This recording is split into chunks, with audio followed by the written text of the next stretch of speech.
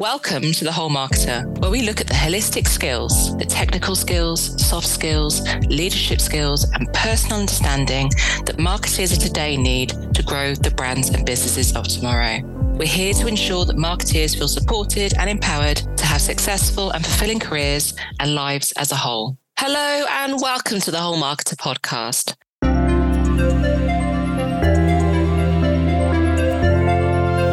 Today's episode is a technical skill, which is focused on an area of latest thinking. And shortly we'll welcome today's guest, Ben Carter, onto the podcast to discuss 3D or three-dimensional marketing. But before I do, I want to reiterate why it's so important that in every season of the Whole Marketer podcast, we look to understand new or latest thinking in our profession. So you as marketers can make an informed decision, whether that is an approach that you want to bring into your own personal practice or into that of your teams.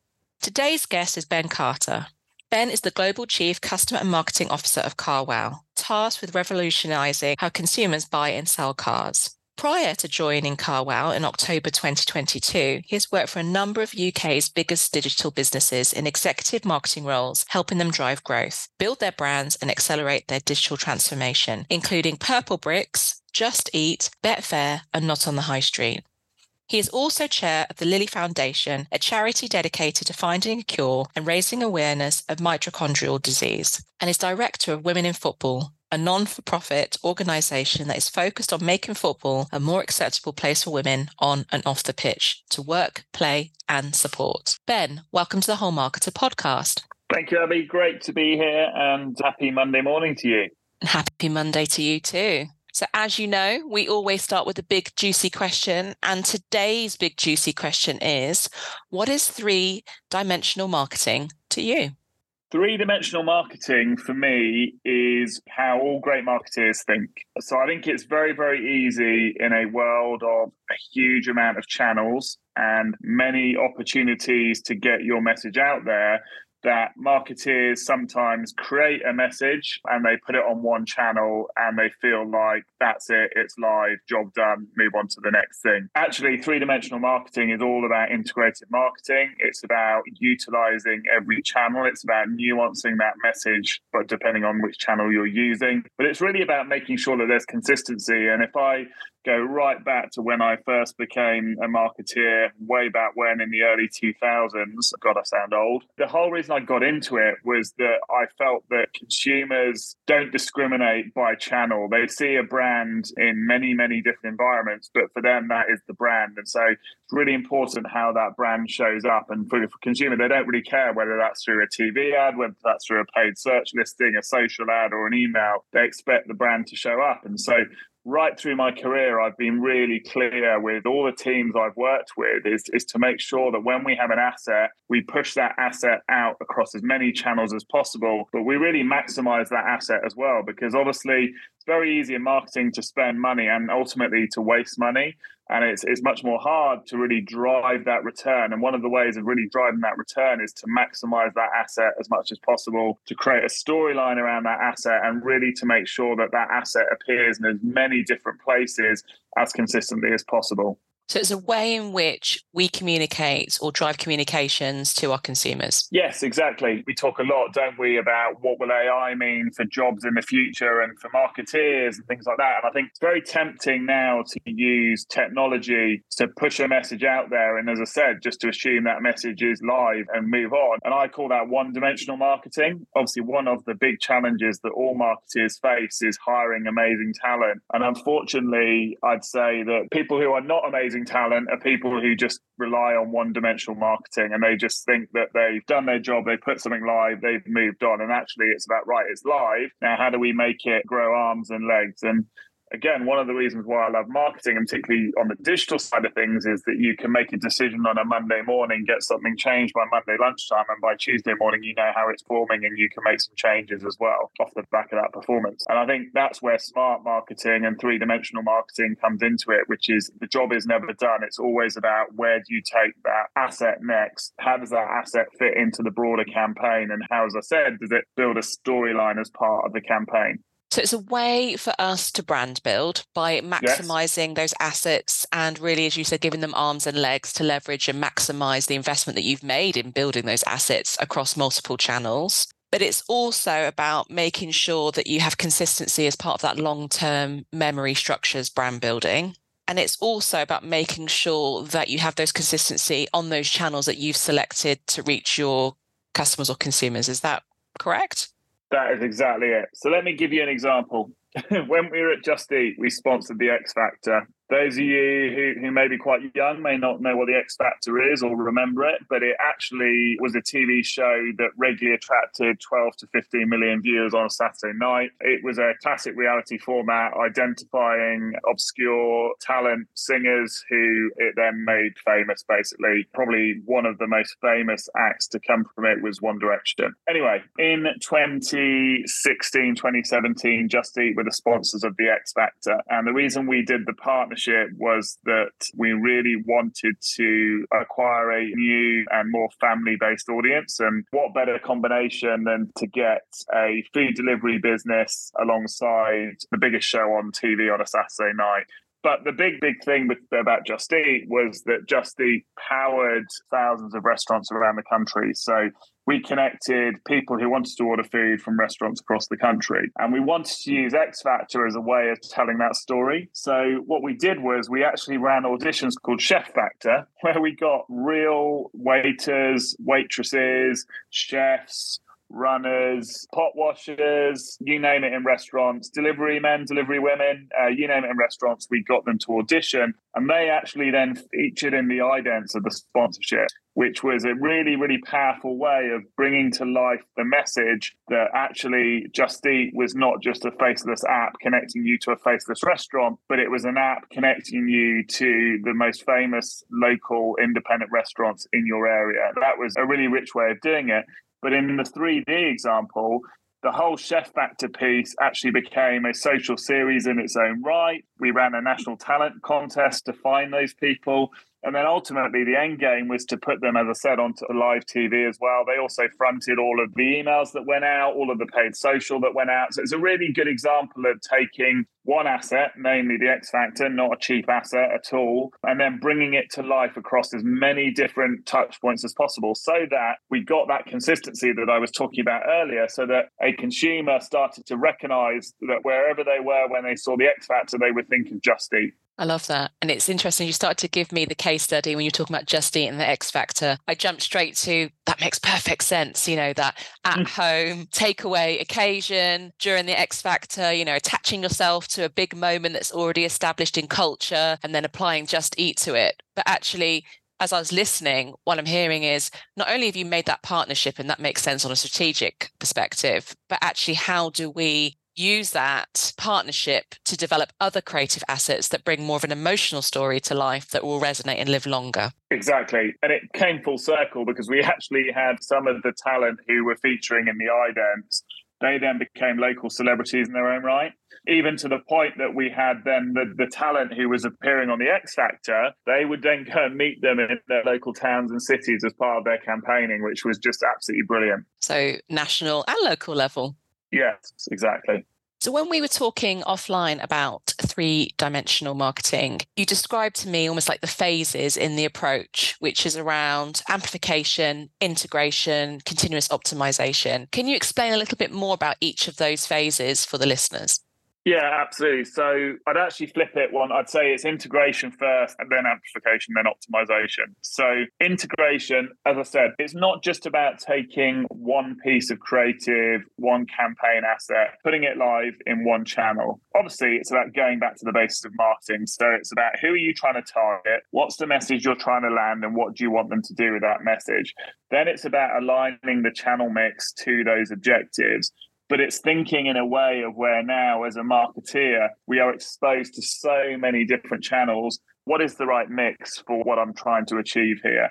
And also, it's not just about the paid channels, but it's also around the owned channels. So obviously, whether that's CRM, whether that's on site, whether that's even something as oblique as, say, the IVR when you're calling the call center. How do I integrate this asset as much as possible? And also thinking around the earned side. So really important. I think some marketers sometimes forget the importance of PR and how to use PR as part of your integrated mix as well.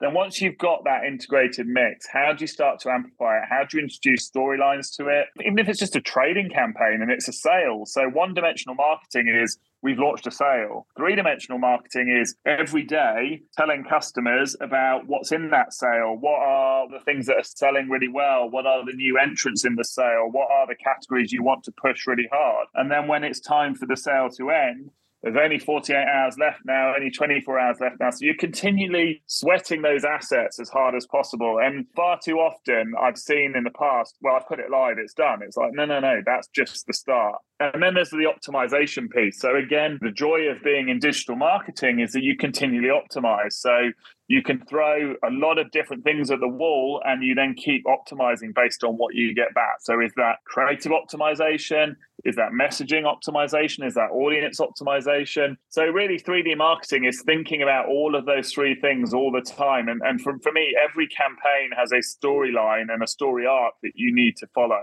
The job is never done. It's continually seeking to further maximize the asset and to optimize it as much as possible.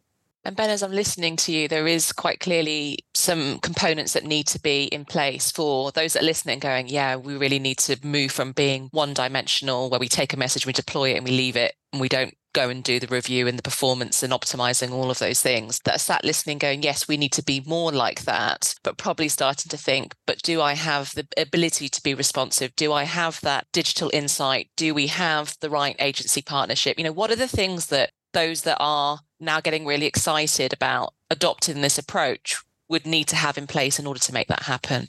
I think it's a really fair challenge. I think great thing, though, is that channel to market, there are plenty of them. So again, you don't have to try and boil the ocean. You don't have to try and use every channel. So it's about using the channels that are within your gift. It's about having smart people who are willing to learn and willing to try. And also it's about encouraging a culture of not being afraid to fail as well within the organization, to move fast, to build things, but to keep optimizing and to keep learning on that.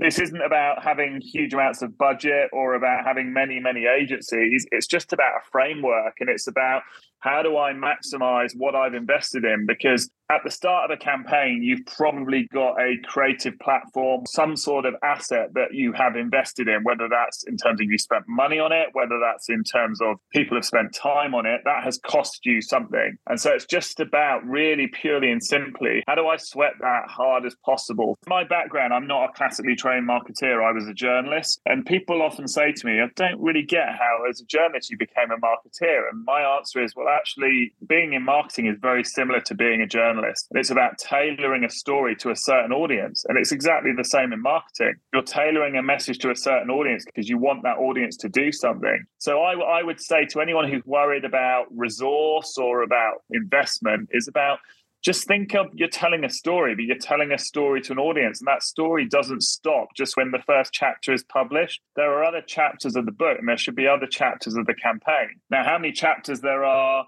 what channels you use for those chapters, how rich you want to really make those chapters, then that's all down to the scope of investment or resource you've got. But I don't think this is a case of if you're not a big brand or if you're not a big business, you can't do three-dimensional marketing. In fact, I would argue it's the opposite. I think sometimes big businesses slow down three-dimensional marketing because the huge amounts of bureaucracy and sort of levels that you've got to work through, whereas actually when you're small, you're agile and you're in control. I was feeling the same. I was feeling this feels almost a business that has to be able to have the data at their fingertips, those Google Analytics, that response to how that amplification on digital channels has worked, so that they can be responsive and test and learn and almost have a culture that embraces that test and learn aspect as well. Totally agree. I'd also say, however, that on the flip side, people might be thinking, oh, well, hang on a minute, I'm not data driven, or I don't have people in the business who can really do that level of analysis. The data is part of it, absolutely. But ultimately, it's about thinking about put yourself in the shoes of the consumer and think about how the consumer wants to be engaged and entertained by brands, but also think about how the consumer is subjected to so many messages that everywhere they go. So how do you create something that cuts through? And just putting something live and then moving on does not cut through. No, and it almost feels like there's a process within the process which goes, when you have got that asset, and maybe there's been a creative process to develop that, and maybe there's not. But even if you have got that, what's then the creative process you have internally that allows you to sit together and really ideate and go, right, what can we do with this? Where can we deploy this? How can we leverage this? What story can we tell? How can we deepen that emotional connection? And all the examples that you've given, which I don't know how often that happens, actually. I often see, as you were mentioning earlier, those large organizations that might be using an agency structure that have come up to use the asset, that they've developed, as opposed to really thinking about all the different arms and legs, to use your analogy, this could have, and different ways in which that could be deployed to deepen, richen, and extend. Yeah, I would totally agree. And I think historically, actually, organizations that have had a roster of agencies, so you've had your PR agency, your media agency, your creative agency, they haven't always played nicely. This type of marketing that we're talking about, it's the antithesis of what they want to do, because fundamentally, they want to have their own approach. And actually, that's sometimes counter what the brand needs, because the best agency partners I've worked with is where they're true partners. They're not precious. They're very happy to operate in their own lane. But equally, if you ask them to come up with something outside of their lane and everyone knows the rules of engagement, they will do that. So I'm not a believer in the view that the creative agency is the only agency who comes up with the big creative idea. I think that anyone can come up with a creative idea. And ultimately, the creative agency will develop that idea, absolutely. There's nothing stopping the media agency coming up with it, or the social agency, or the PR agency. And where it doesn't work is when you've got those very, very limited remits and, frankly, clashes of culture and almost turf wars going on. And those turf wars are difficult to manage. I'm thinking back to a few examples in my head when, you've briefed an all agency structure and you've given an allocation of budget. As you've just mentioned, people are fighting for the budget, not fighting for the right channels. No. And the way in which it can be deployed, and really thinking about the legs of different ideas, and how if, a certain allocation of budget was amplified, to use your terminology, how that actually would have greater impact than maybe some of the more classical approaches that they've adopted before, when they've rolled out campaigns and certain other comm strategies as well. It's actually really depressing. It is really depressing. And, it does feel a little bit like a family row, is how I sometimes liken it to. It's like, why can we not all just be friends? Why can we all not just get on? We're all part of the same family and team. There's a massive culture play here, isn't there? In that it's not only how you work with your agency as an extension of your team, and, all to meet that common goal, whether that's a commercial goal, a market strategy objective, whatever that may be, a comms objective. It's about actually, how do we do the right thing at the right time with the right investment and maximize it? And sometimes that get lost. Exactly.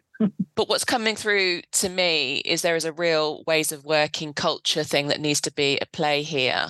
So to your point, a culture about test and learn, adaptation, not really being just staying in your lane, but really thinking about how this can work, but also allowing creativity within the teams, that they don't think it has to just come elsewhere or from the in-house design team or in-house creative team. It can live and breathe from anywhere, as long as it's allowing us to tell those stories and those chapters, and allow us to build that emotional connection and that consistency to maximize the assets. Is that fair to say? Absolutely. And really interesting. When I joined CarWow, so I've been here over a year now, just over a year, and I inherited a very, very siloed organization from a marketing perspective. So the performance team operated their own little bubble. They didn't work with the brand team. In fact, there was sort of real issues trying to get the performance team to use brand creative. The CRM team didn't really work with the performance team, et cetera, et cetera. And my whole thesis around three-dimensional marketing is that it only works when there are no silos in your marketing team. So sometimes the first thing to fix is actually how you're working as a marketing organization.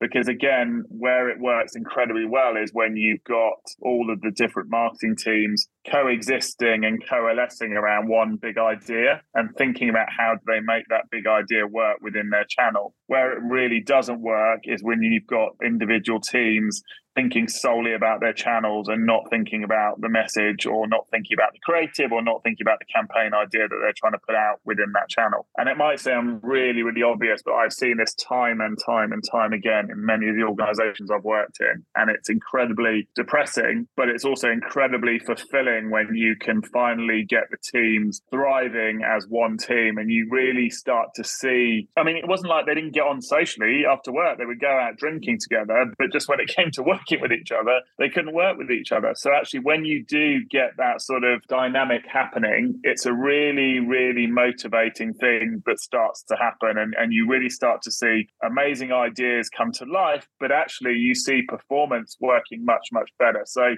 obviously, one of the big historic debates has been the role of digital alongside brand. And do you need a digital director or a brand director, or do you need a CMO that's more digital leaning than brand leaning? And I'm very much a unicorn in that I started in digital, but actually moved across into brand, and as equally averse across both. But for me, fundamentally, performance works better when you invest in brand, and performance works better when the performance team work with the brand team to sweat that creative as hard as possible, and to make sure the message is the same. And again, that consistency is there, which when you've got silos, that just does not happen. Space and time are the two things that are coming as themes in my head with this approach. Yeah. It's making space in the working week or in the process with that idea, and how you can all sit with it and think about how you can bring that to life and allow it to have arms and legs, but then also the time to do that, because I see that being a common theme as to when things aren't deployed in an integrated way, because as you say, everyone's working on their own channel, and particularly if they have in-house CRM team, PR teams, etc., they're very much on my schedule and what I'm looking to deploy at what time, as opposed to how do we take this idea and almost map the timeline about where and when we put these on each of the channels. So space and time, as you just said, and silos feels like two things that you have to adopt this approach. What else, or what advice would you give to those that are going, yeah, we really want to do this? We have the same situation that Ben's describing, we're working very siloed. It's hard for everyone to integrate behind that theme, that big idea. What advice would you give to marketers listening that want to adopt this 3D approach? Sounds really basic, but first of all, have a marketing calendar. Many organizations don't, but actually that calendar starts to then identify common points in the year when the channels need to start to work together. So that's the first thing. The second thing is, if you're running a marketing team, start to think about how do you break teams out of their silos. So that could be you have skip level catch-ups with some of those people in the team to understand sort of what their issues are. You then, one of the things I do is that we have a twice a year marketing away day. And in part of the afternoon, we will do a sort of like a co-working session where we basically put everyone in groups outside of their core teams. First of all, they've all got very similar challenges, but also they tackle those challenges together. So that really helps to foster a sort of a much better working relationship. And the third thing that I've done as well is you identify advocates within each of the teams who you think actually may start to really buy into this approach. And they almost start to become, as I said, advocates for that approach and ambassadors of how you want to do it. But fundamentally, it comes from really good communication. It comes from a structured plan. And also, doesn't matter how big you are as an organization, you need to make sure that your leaders who run those channels or run those teams are bought into it. Because if they're not, then what happens is that they'll sit with you and tell you, no, we'll go away and do this. And then actually what you see happening is the opposite, where they're not supporting that philosophy with their teams. In fact, they're being terrorists against that philosophy and actually causing you even more issues. So, which is why, obviously, when leaders go into new organizations, there is often a level of organizational change, because obviously you want to be surrounded by people who are buying into your approach, but also who believe that they can thrive off the back of that as well. And if that's not a common dynamic, then it's incredibly hard. Great piece of advice. And Ben, I first met you, I think we worked out about 6 or 7 years ago, when you were giving a talk, the marketing festival for Just Eat. I would love to hear the journalist who entered into marketing career highs and lows, please. Yeah, sure. So I think, look, any career is based on an element of luck. Anyone who tells you otherwise, I would say, has not been on the roller coaster of career that certainly I have. So my career started out as a journalist covering the rise of the internet in 1999. And really my career has charted the internet and then digital subsequent journey ever since. So I started out as a journalist and then very quickly, after a few years of working in various trade magazines, including marketing, and also doing quite a lot of freelancing on the Media Guardian, I decided to go and set up my own digital consultancy. This was at the time that everyone was building websites thinking that audiences would just come to them because they had a website. And what I realized, and the focus of my consultancy, was trying to, one, demystify digital. So this was in the early 2000s, but also to help businesses develop what I call digital signposts. So businesses were starting to think that digital was it was a new frontier, but because it was a new frontier, they had to do things differently. And they hadn't really grasped that actually, again, going back to my 3D point, that consumers don't discriminate by how they're engaging with a brand. Obviously, there's different things you can do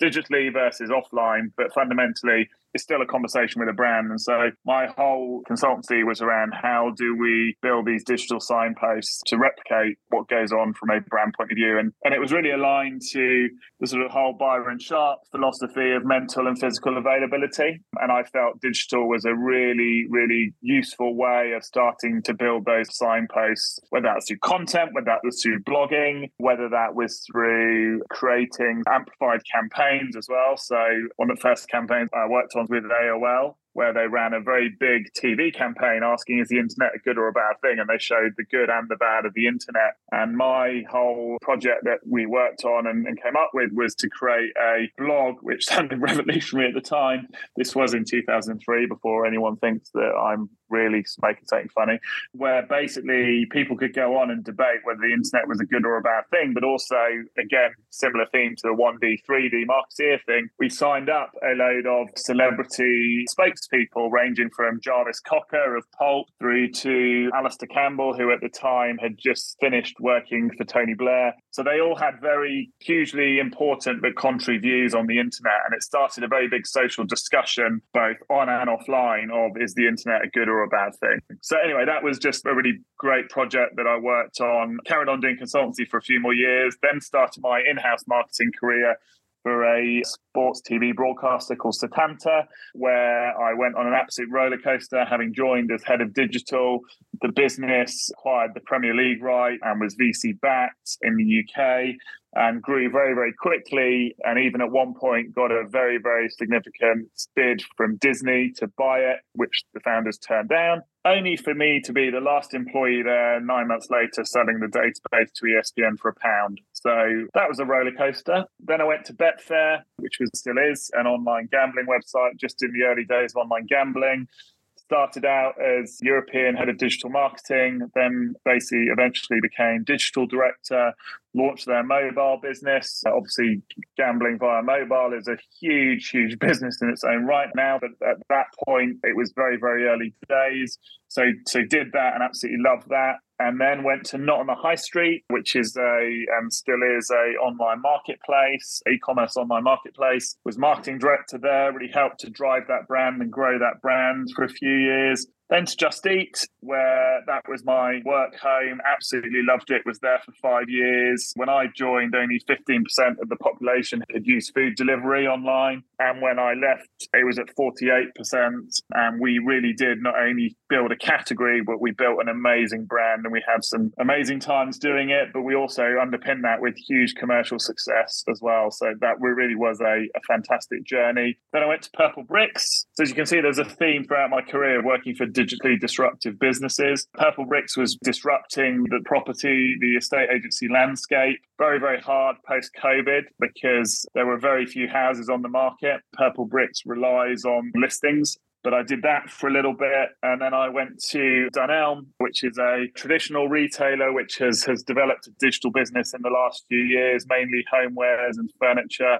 And I was there for a short stint until my role was scrapped as CMO on their exec. And then finally, landed at CarWow, where I am now, which is incredibly exciting. We're on a journey to become the online car changing destination. So we started off as a car review site about 14 years ago, then moved to helping you find a new car by connecting you to dealers. And then in 21, we bought a business which now enables us to help you sell your car direct from your driveway. So in the UK, if you want to find a car or you want to sell your car, CarWow is the place. And then wrapped around that, we have one of the world's biggest motoring YouTube channels, which has 8.5 million subscribers, and a very big content business, which helps drive a huge amount of traffic to the website as well. So really exciting. I sit on the exec as Chief Customer and Marketing Officer, and we're really on a mission, again, to disrupt a industry, but very positively, because we help dealers and car manufacturers reach high intent customers who want to buy or sell cars, which is obviously a huge market, but also a market that is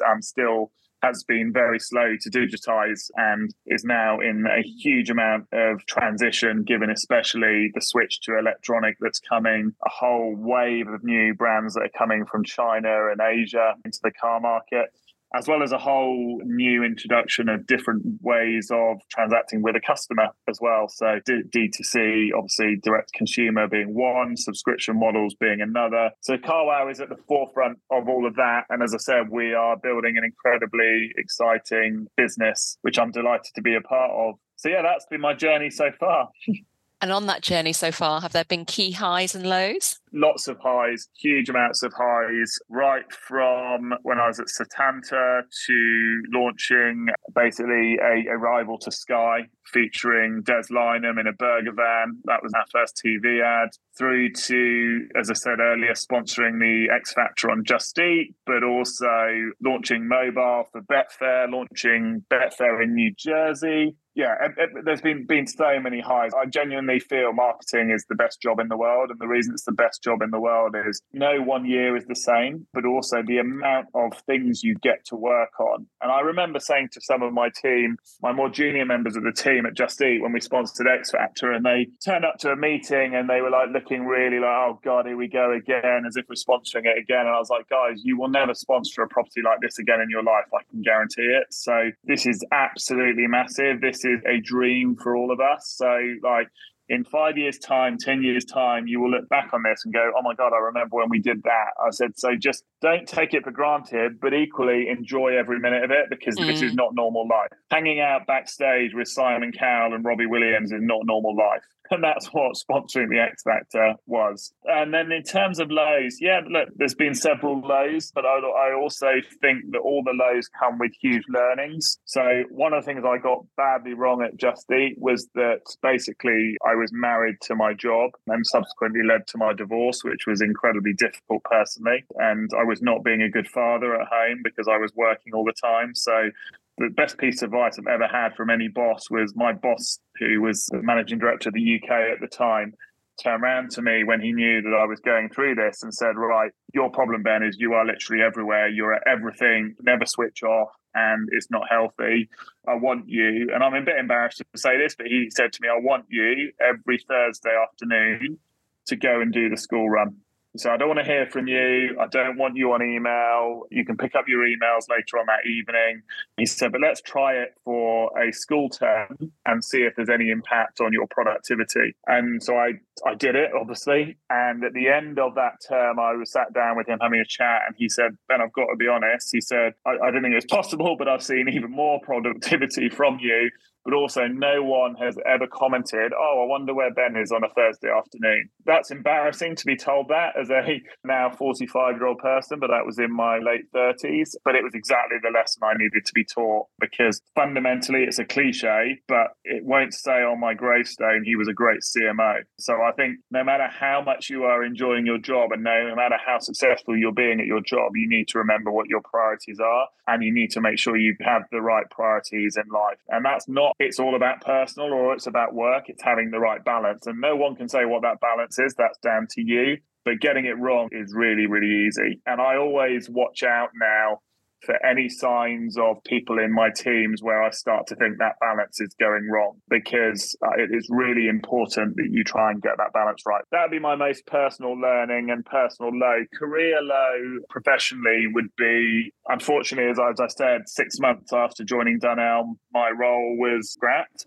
And that was incredibly hard to take, because I had joined off the back of some incredibly positive conversations with the exec, with the board, and I'd started to develop a strategy which had been really bought into, had made some incredible hires, and basically felt that the opportunity was just taken away from me. That was very, very hard. It was incredibly difficult on my self-esteem. I remember getting off the train the day it happened, and my girlfriend came to the station to meet me, and I saw her on the platform, just burst into tears. That's the first and only time I've ever cried at work. But it was really, really hard, because I just did not see it coming at all. I had only had positive feedback. And one of the things I've learned throughout my career, and I've been in some sticky situations. I've been in, like I said, Satanta went into administration, and Just Eat went through a huge amount of organizational and corporate change, as did Betfair. I've been in lots of challenging situations, and I love change. I thrive off change. But I have learned throughout my career that ultimately you are, and this is really hard to say as a member of an exec of a business people. And ultimately, obviously, I have a huge duty of care for people, but you also as an individual have to remember that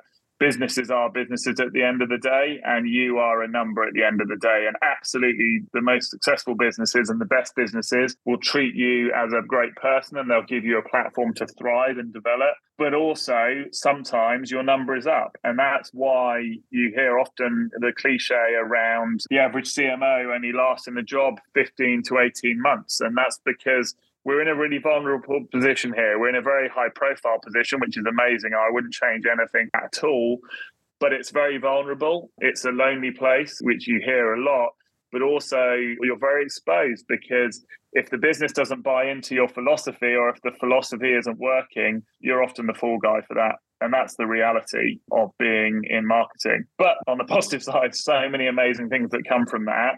The positives for me massively outweigh any of the negatives. And genuinely, even though the Dunelm experience was incredibly hard, in hindsight, it has really taught me some really valuable lessons. I had some amazing support and conversations from fellow marketeers, from recruiters after that happened. I'm a massive, massive believer in the value of your network, and really making sure that absolutely your number one job is to build the brand of your business and make your business successful. But your number two job is to make sure you're continually trying to build your own personal brand. And also you're building that network and making sure that within that network, you are giving back as much as you are receiving. And that's one of the reasons why, outside of my day job, I also try and mentor people, but I'm also the chairman of a charity called the Lilly Foundation.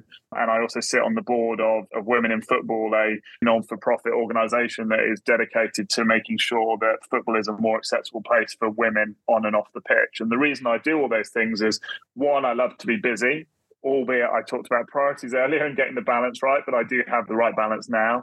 But one, I love being busy, but two, more importantly, I love giving back, and I love to see people thriving off support that I'm able to give them. And that's not me trying to sit in an ivory tower saying that I know best, far from it, but it's also about giving back and learning from them, and actually learning and taking lessons from those worlds, my charity world and my not-for-profit world, and bringing that back into my corporate world has been really valuable as well. So genuinely would advise people, look after your network, harvest your network, make sure you are giving as much to your network as you are taking from your network.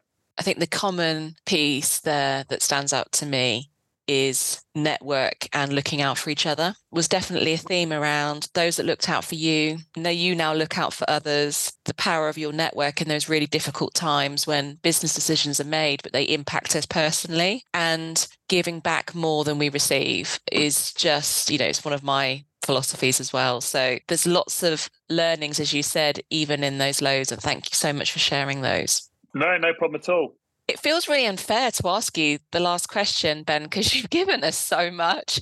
You've given us three-dimensional, you've given us lessons about how to make it work. You've given honesty, through your career and, the experiences you've had and what you've learned from them. But we always finish with the question, so I'm going to ask it anyways, if I may. What is that one piece of advice that you would give to marketers of tomorrow? In terms of advice, I would take it right back to what I talked around one-dimensional, three-dimensional, which is make the most of every opportunity that you create, whether that's in terms of a campaign that you have launched, keep improving it, keep amplifying it, keep optimizing it, whether it's in terms of your own development. So within your day job, think about how you can get involved outside of marketing, how you can build relationships outside of marketing. Marketing as a specialism touches pretty much every part of every business.